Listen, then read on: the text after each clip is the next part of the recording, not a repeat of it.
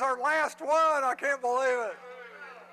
This is our last one in this series, and I'm pretty sure we're going to have another one beginning in next February, subject to be announced. Also, I want you to know, several people have asked me if I've ever done the book of Revelation, and the church has actually asked me to teach on Wednesday nights the book of Revelation. So I'll be sending you something on that, but it'll be beginning in January. The book of Revelation every Wednesday night, I think about 6:30. So you might write that down, and if you're on my email deal, you'll be getting that as well. So the book of Revelation, Wednesday nights here in January. All right? No, it will be in Ellis Parlor right down the hall. You walked right by it if you came in this way. Okay? All right. Here we are. We had a great turkey dinner, getting ready to have Thanksgiving and Christmas, great holiday season. But there's really another holiday. There's a real movement towards a new holiday called Festivus. His Holy Spirit last week, and now this week he's switching to what you might call an application. And it's kind of a famous passage. Many of you have memorized it. He says, I urge you therefore, brethren, by the mercies of God, to present your bodies a living and holy sacrifice, acceptable to God, which is your spiritual service of worship.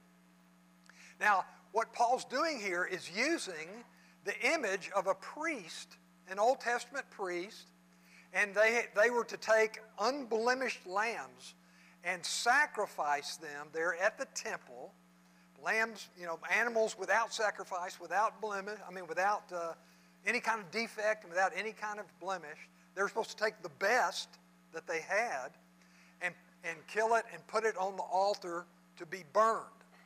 And the idea, and you can read this in Leviticus chapter 1 if you desire, but the idea is that because of sin, you had to approach God through a sacrifice because of your sin. And so everyone who had sinned was supposed to bring an animal there. The priest would slay it and then cut it up, and then they would put the body on the altar, the dead body on the altar, and they would burn it. And the smoke would rise up to God symbolically, and it says that the aroma of the dead animal, the sacrifice, would be a soothing aroma to the Lord. If you're like me, you're going, how can that can't smell good. But the point is, it was a soothing aroma to the Lord because of sin. They were offering a sacrifice for their sin, which means they were confessing and repenting of their sin. That was the heart attitude of offering the sacrifice there at the temple. And so Paul was using that image to convey to his audience, him being Jewish, and a good number of the audience there in the church at Rome was also Jewish. And so they would get that image quickly that he was using. Except he was using a different kind of sacrifice now because Christ died, and his sacrifice, his own bodily sacrifice on the cross, was perfect, and it covered all the sins, past, present, and future, of all time. It was a sacrifice of infinite value.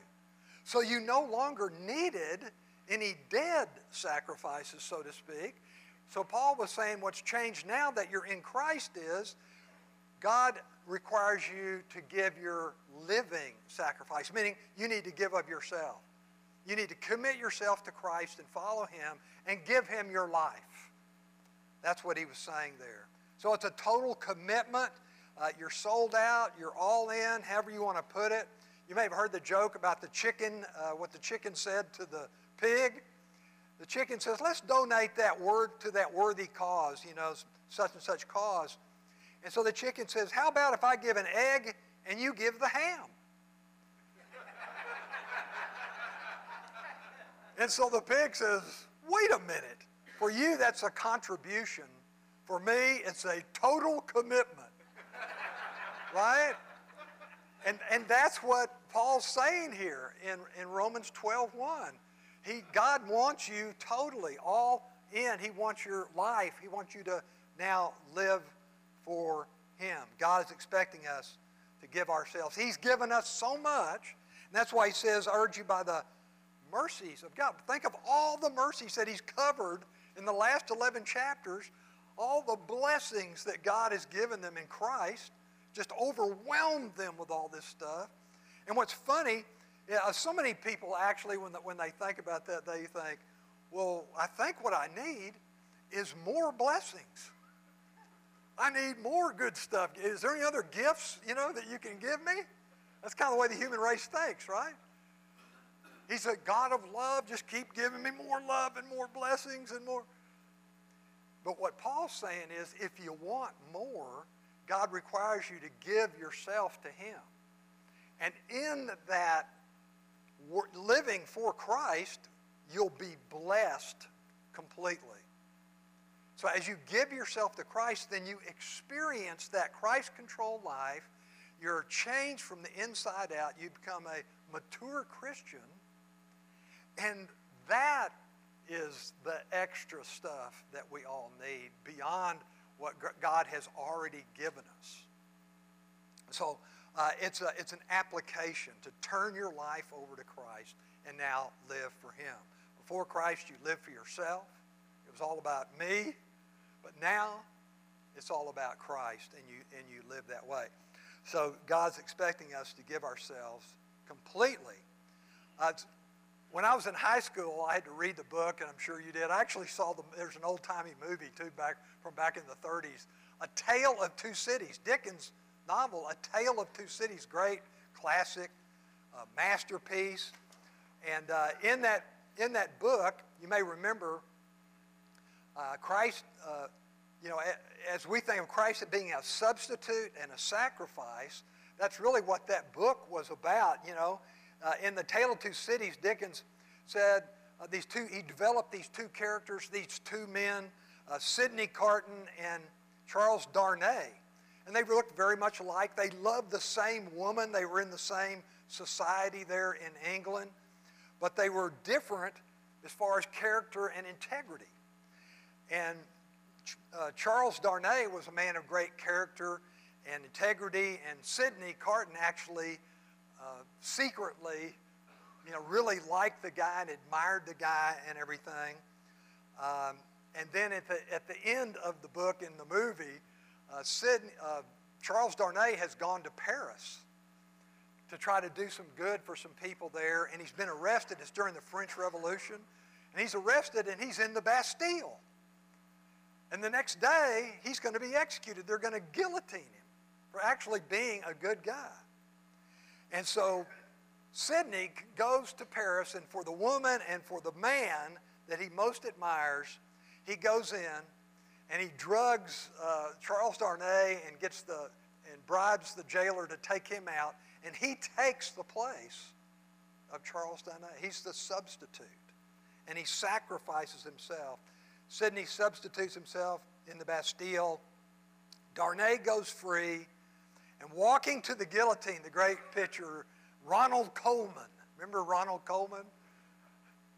You have to be an old movie buff or have gone back in that time to remember Ronald Colman, but he was great. And his great his great line, I think he probably won the Academy Award for this one line.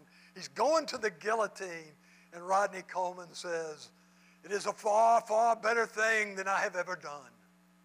It is a far, far better place I go to. Far, far better rest I go to than I've ever known." Great, how's that, right? My best Ronald Colman? I mean, come on. And so that just illustrates the substitution and the sacrifice, that Christ has done for us, and now we give our life to Him as well. We now live for Him. So in Romans 12:1 there, because of everything Christ has given us, Paul says, I urge you. In other words, I'm telling you what you really need to do. This is my best advice. It's very important. Therefore, and the therefore ties it back to the previous stuff he's already written based on all the stuff that Christ has done for you and God's given to you. All the grace and mercy. By the mercies of God, I urge you to present your bodies. Present your bodies. I mean, physically step up. When you think about it, it's a great analogy because if we speak, let's say we go speak for Christ, we're what? We're using our mouths, our tongues. If we read God's word, we use our eyes. If we listen to the preaching on Sundays, what are you doing? You're using your ears. If we go out to serve, we use our feet and our hands and everything. So it's a great analogy to say present your bodies. And so we step up, we show up and give all in a physical sense to Christ in serving Him. So I urge you to present your bodies a living and holy sacrifice. So the old sacrifices you're aware of in the Old Testament, there was a dead animal. We're asking you as a live person to present your bodies. But in what way are we sacrifices? In that we sacrifice our agenda, our goals, our aspirations, everything we always wanted to be and do, all the acclamation that we want people to give us, we sacrifice that to represent Christ and to glorify Him. Now it's all about Him. It's no longer about me. So that's the sense of being a sacrifice. But it's also a living and holy sacrifice acceptable to God. In the sense that we no longer decide, that we're going to compartmentalize God and just, be good on Sundays. Or just give part of our life.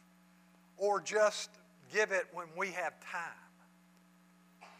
Now we're all in, we're completely in, which is the way God wants it. It's based on His rules and how He wants us to live and present ourselves to Him. It's all about Him. And so that's the holy and acceptable sacrifice, that we do it His way and that it be all the time. Okay? And of course, the Old Testament, they were to present the best as well. God wants the best of you, and they were to give the best animal, unblemished, right? And so the same way, the holy and acceptable, God wants your best. He doesn't want your spare time. He doesn't want just a little bit. He wants the best of you. He wants all of you as well. So we are living sacrifices that are holy, righteous, and acceptable to God, which is your spiritual service of worship. That's the way you worship God. That's the best way to worship God, is to give of yourself. You don't just go through the motions. You just don't give a little money. You give yourself. You're all in.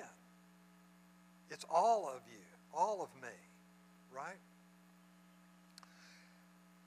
And so then in verse 2, he gives a couple of commands, and he starts out with, and do not be conformed to this world. And so it's a negative command, you might say.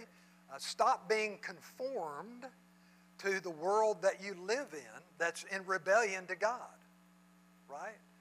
And so the world is full of nonsense. It's full of depravity and evil and horrible things. So you're obviously not to be conformed to that, not to be a part of that at all. But here's the problem with being conformed or not being conformed, is the peer pressure is overwhelming. The peer pressure is incredible. We first noticed that, I think, in a really big way when you're a teenager. I mean, teenagers are just overwhelmed by peer pressure. We all are to a certain extent, but it's most obvious then.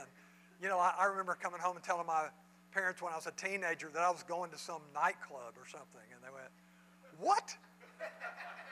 And I said, yeah, all my friends are going. And they use the typical analogy. Well, if all your friends were jumping off this cliff, would you follow them? And I said, if the nightclub's down there,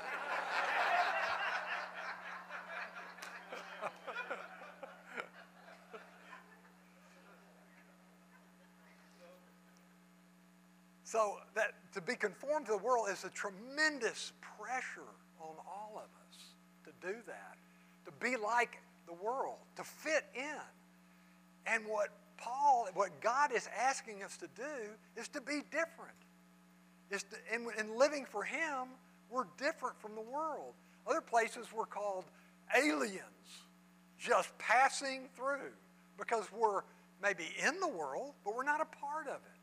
We're not a part of all this mess that's going on. We're set apart by God. We're different. And so that's what he means, don't be conformed. And also, the other side of the coin is, but instead of being conformed, so it's something that you've been doing all your life until Christ came into your life, but now let something else happen, and this is more of in a passive sense. No longer be conformed to this world, but be transformed by the renewing of your mind. So your mind has always been conformed to everything that's going on in the world. I got to fit in. I got to go along with the crowd. I got to be like everybody else. But now, you're not conformed. Instead, this passive sense of, last week we studied the filling, the indwelling of the Holy Spirit. Now we allow God, we yield, we allow God to transform us from the inside out. That's that gradual, progressive sense of the changing of our life as we grow spiritually and let Christ change us. Our attitudes, our desires, who we are, what we do, where we go, all that to be transformed. So, no more conforming, now be transformed. When I was thinking of that old, the first time I ever heard garbage in, garbage out. You ever heard of that? This is a computer expression. I was at the University of Texas in 1972 trying to get out of there. And my last course I had to take, and I had to take an exam, was computer. And in those days, they had that giant computer down there at Texas. And yeah, and you had to, it was all those cards. And just to do this huge computer about as big as this whole room, just to do some little simple task. And you had to type little holes in all these cards. And I remember that box was about that long with all these cards just to do some little task. And so I finally got, after spending 30 minutes, I stuck all those cards in there, and the guy processed it, and it came back. And the message was just gobbledygook. What happened? It just drove me nuts. And the guy says, garbage in, garbage out. So I had to go through each card to find the one. And there was one little card with a wrong hole punch deal. And I finally found that and replaced it, and then replayed it again, and it came out right. And that's the way our brains work too. Garbage in, garbage out. What do you fill your brain with? And what Paul's saying is, you need to starve it of all the evil and rebellion and garbage that's in the world, and you need to fill it with all the things of God, so that God can then transform you. By the renewing, your mind will be changed, your thinking will be different, and you'll become a new and different person in Christ. So be transformed inwardly by the renewing of your mind. And if you do that, what will happen? That you may prove, they'll see your life and prove up what the will of God is. That you be, that you act, that which is good and acceptable and perfect. That you live holy, righteous lives for Him. Another easy way of putting that is more of Him and less of me. More of Him and less of me. What do you fill your mind with? How much input do you get from both places? Right? And so that's what he's saying. Be transformed. It's a process. It's a gradual transformation. Okay? And so in verse 3 through verse 16, now he's going to give you an application of what he means by that. If you have transformed lives, if you begin living for Christ, if you have put your body up, presented your body as living sacrifices, and you're now living for Christ, verse 3, the first thing is you're going to be humbled. Because now it's no longer, I am the greatest philosophy. It's now Christ is the greatest philosophy, right? And there's humility in that. You're actually recognizing that it's not about you. You're actually recognizing that you're a sinner, that you have weaknesses and failures. And you can only live the life in Christ. And so it's about him. So that's humbling, right, to start off with. So he says in verse 3, and by the way, you have two relationships in the biblical view, and in God's view, you have two relationships. And so he's going to give one application in your relationship with the church, your relationship with other believers, and then the second application he's going to give is about your relationship with the world, with everybody else. And so he says, for through the grace given to me, I say to you, by grace he means the gift that God has given to him to write the Word of God, to reveal God's will. I say to every man among you, every person among you, not to think more highly of himself than he ought to think. In other words, humble yourself and think of other people. Treat other people as if they're more important than you are. And why? Because you're living for Christ. And that's God's view, that he used you to serve other people and help them and meet their needs. So not to think more highly of himself than he ought to, but instead to think so as to have sound judgment. And of course the sound judgment is God is Lord and I'm not. He's the master, I'm the servant. So as to think, to have sound judgment, and as God has allotted to each a measure of faith, and what he's going to be talking about, he has given to each of us something that we can do, some gift that his Spirit is going to give us. We're all born with talents and abilities, but God has also, through his Spirit, also given us spiritual gifts. And what he's going to say is use those gifts, as well as your talent and abilities, to help others, to serve others. That's your spiritual worship of God as well, to help his people. Just like he told Peter, remember? He said, Peter, do you love me? Yes, then feed my lambs, tend my sheep. And that's what he's saying here in a different way. So verse 4, just as we have many members in one body, so he's going to use the analogy of the human body. You know, in the human body you've got fingers and hands and toes and eyes and ears and nose, and all that has a function, but it all works together for the body to function efficiently. And so he's likening the body of Christ, the church, to that same thing. And God has gifted some to be hands and some to be eyes and ears and nose and mouth and feet, so that the whole church, being together, operates efficiently. Where he says, just as we have many members in one body, and all the members do not have the same function, each member of the body has a different function, so we who are many are one body in Christ. So that's the analogy he's using to express what the body of Christ is, the church. There's many people, and they all have a different function to serve.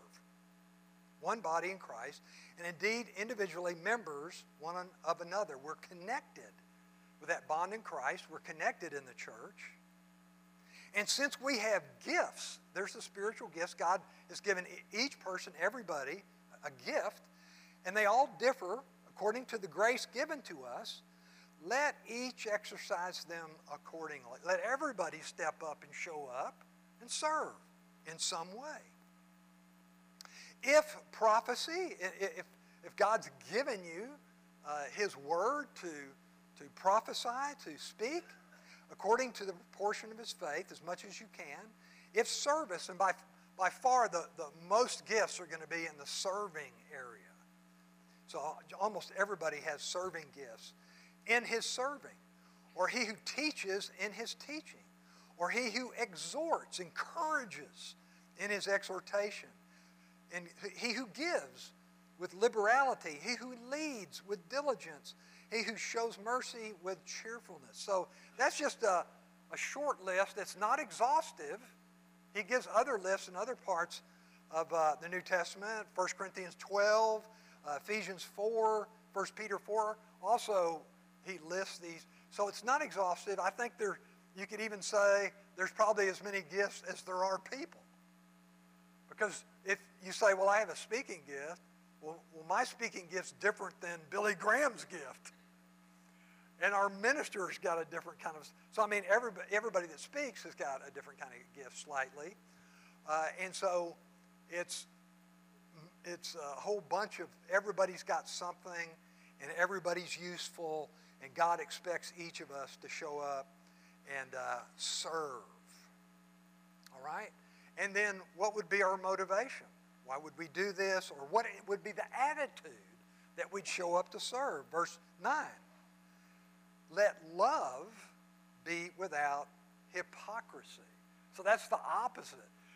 If you show up for personal gain, or you show up because you want to acclimate or promote yourself for any kind of selfish reason, you would be guilty of hypocrisy. But he's saying, not you. You show up in love. You love Christ, and you're going to transfer that love to Christ's people. So be devoted to one another in brotherly love. Give preference to one another in honor. So you treat them, as he started out saying, you treat people even better than yourself, and you don't think of yourself as too high to serve. In fact, we're all to serve. And in verse 11, not lagging behind in diligence, but instead fervent in spirit. Work hard, do a good job. See it as serving the Lord. If you're putting out the chairs, or if you're taking the offering, or whatever you might be, just encouraging people, helping them in any way, the bigger picture that you really see is that, I'm not just helping these people or this person. I'm doing this for the Lord, a higher calling. So serving as for the Lord there in verse 11. Your attitude, rejoicing in hope, persevering in tribulation. Even if things get tough, you overcome it. Devoted to prayer, contributing to the needs of the saints. This is all part of the church, the worship service, the part of being in the body of Christ. All these things. Devoted to prayer, contributing to the needs of the saints, practicing hospitality. Bless those who persecute. And what about, when people give you a hard time, which they do. That's what people do, right? They're good at that. But he said, bless those who persecute you. Bless and curse not. So rejoice with those who rejoice and weep with those who weep. Be of the same mind toward one another. Do not be haughty in mind, but associate with the humble. So think of yourself and have a humble perspective about yourself, and don't see yourself as greater than or better than other people. Do not be wise in your own estimation. And then now in verse 17, he switches gears. In verse 17, as I said, the second application, the first application was for the church, for fellow believers. But now, beginning in verse 17, he switches gears. Okay, what's your relationship to the rest of the world, to unbelievers in the world? And of course, the world we live in is typified by conflict. You're going to have conflict. We don't like it. I hate it. But it's a way of life in a fallen world. We are always going to have conflict as long as we're in these bodies and in this fallen world. There's going to be conflict. We'll never be free of it as long as we live. You would like to think if you really did the right thing and you lived like he had just said, that there wouldn't be any conflict. But that's not the way it works. In the real world, there is constant conflict. And typically, how are we going to respond in that conflict? I'll show them who's boss, right? Or if they get the first blow in on you, what are you going to do?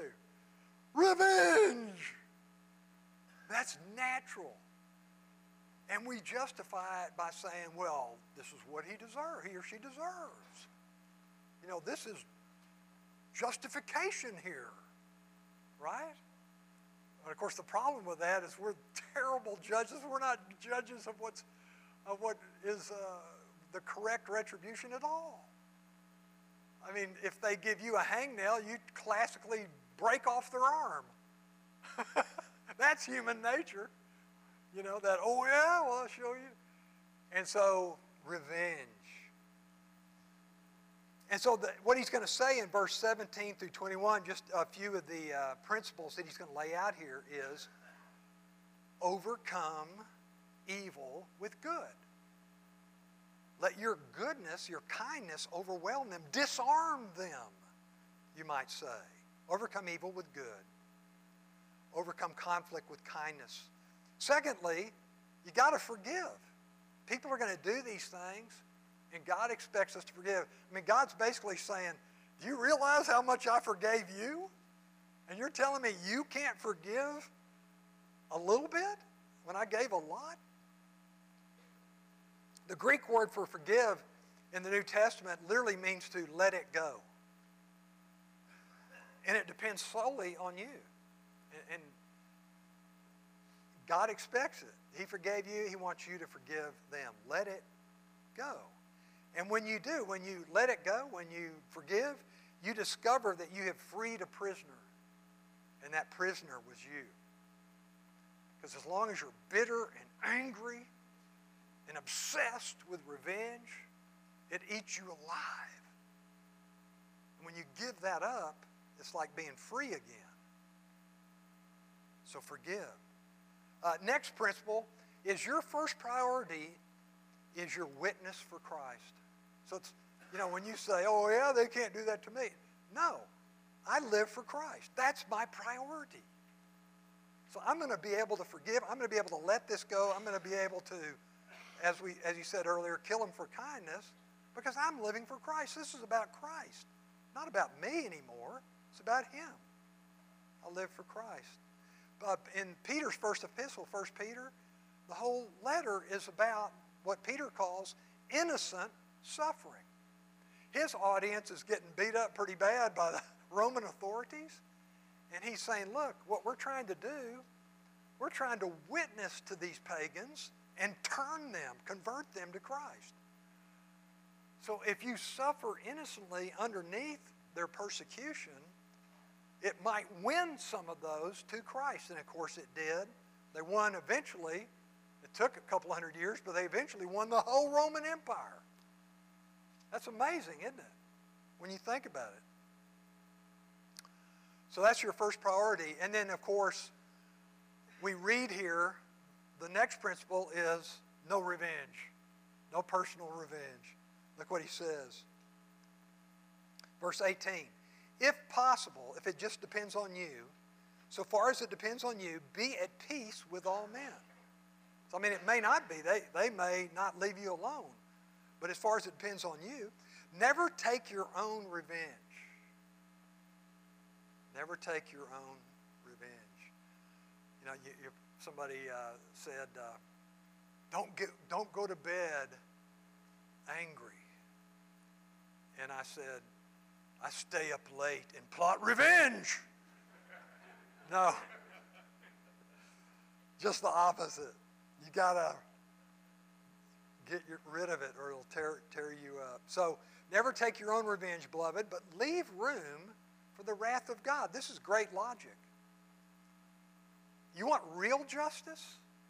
You want to make sure that the justice, the righteousness is perfect? Let God do it. Know that there's a day of judgment, and God's going to take care of this.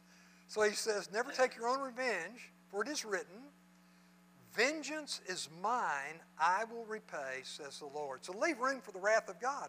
Let God do it. He'll take care of this. But instead, this is what you do. You don't take revenge, but instead, verse 20, if your enemy is hungry, feed him. And if he is thirsty, give him a drink. For in so doing, you will heap burning coals upon his head. So that's that sense of shaming him with kindness and goodness and being polite. And it'll disarm him or her. That's the idea. And do not be overcome by evil, but overcome evil with good. Let me give you a mental image of how crazy human revenge is. You remember back, let me take you back to 1993.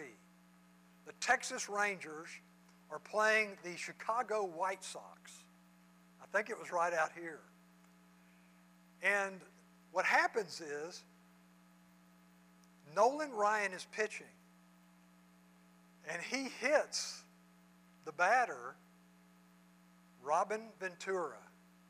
Remember this? Now, if Nolan Ryan hits Robin Ventura, what's he got to do? He's got to charge the mound. And if Robin Ventura charges the mound, then Nolan Ryan's got to get him in a headlock and pound on his head for a while.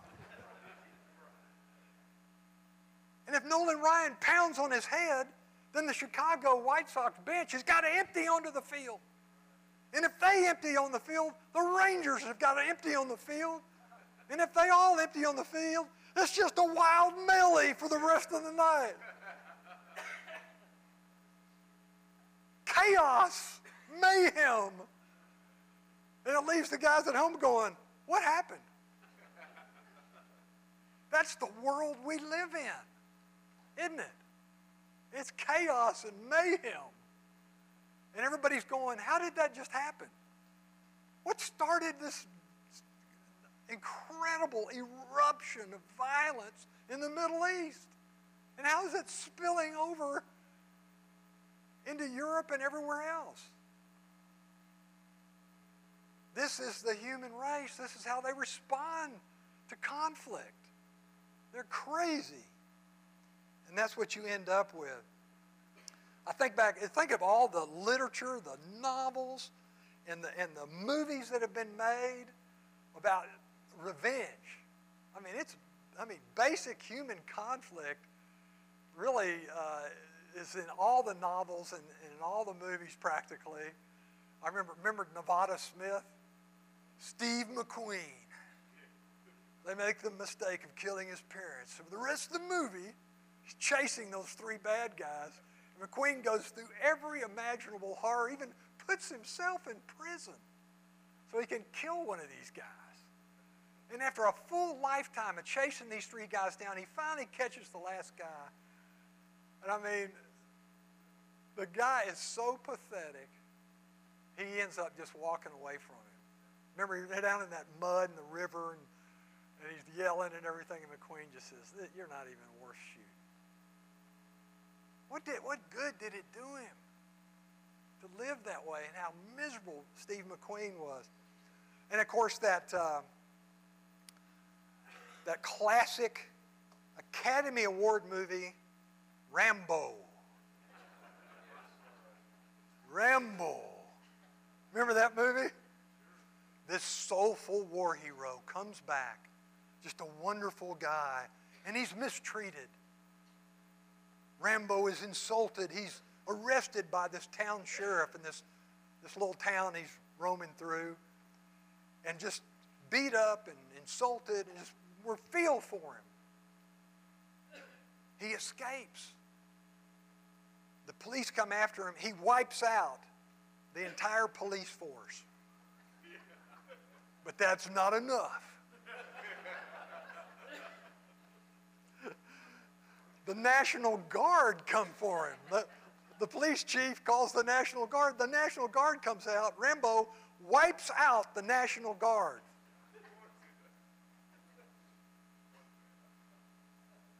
That's not enough. Rambo gets one of the National Guard trucks with this big machine gun, and he goes into town, and he wipes out the rest of the police force and knocks out the sheriff and everybody. And the whole time this is going on, we're going, yes, Rambo! Get him, Rambo! We're on Rambo's side. And then the movie ends, Rambo's walking out of the town, and the whole town blows up right behind him. You know, there's nothing left but just embers to this whole town, the whole population, the whole National Guard, taken out by Rambo, and the crowd's cheering. This is the human race. They failed. We failed to recognize that because Rambo, they were mean to him. So he wiped out the population of the whole area. And we thought it was justified. We were on Rambo's side. Exactly. That's the problem with us seeking revenge, with the human race being a judge of what should be done. Right? So let me close with, again, going back to giving yourself to God. Let me read from 2 Corinthians chapter 5. Give yourself to the Lord. And in verse 14, Paul writes, for the love of Christ controls us. If we've given ourselves to the Lord, the love of Christ controls us, having concluded this, that one died for all. Christ died for us, therefore we die to the old person, and we're now alive in Christ. And he did die for all, that they who live should no longer live for themselves, but for him who died and rose again. And then he goes on to say, God was in Christ reconciling the world to himself.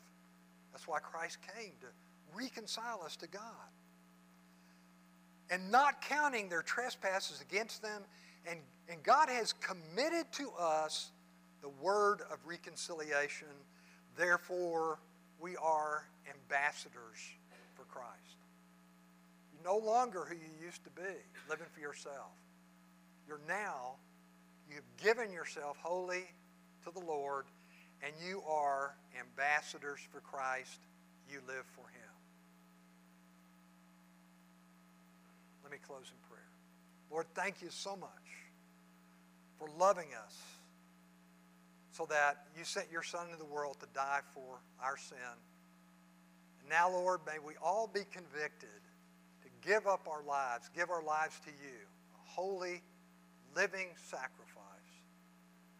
And now we serve you and live to glorify you. And in Christ's name we pray. Amen. Yay! Thank you.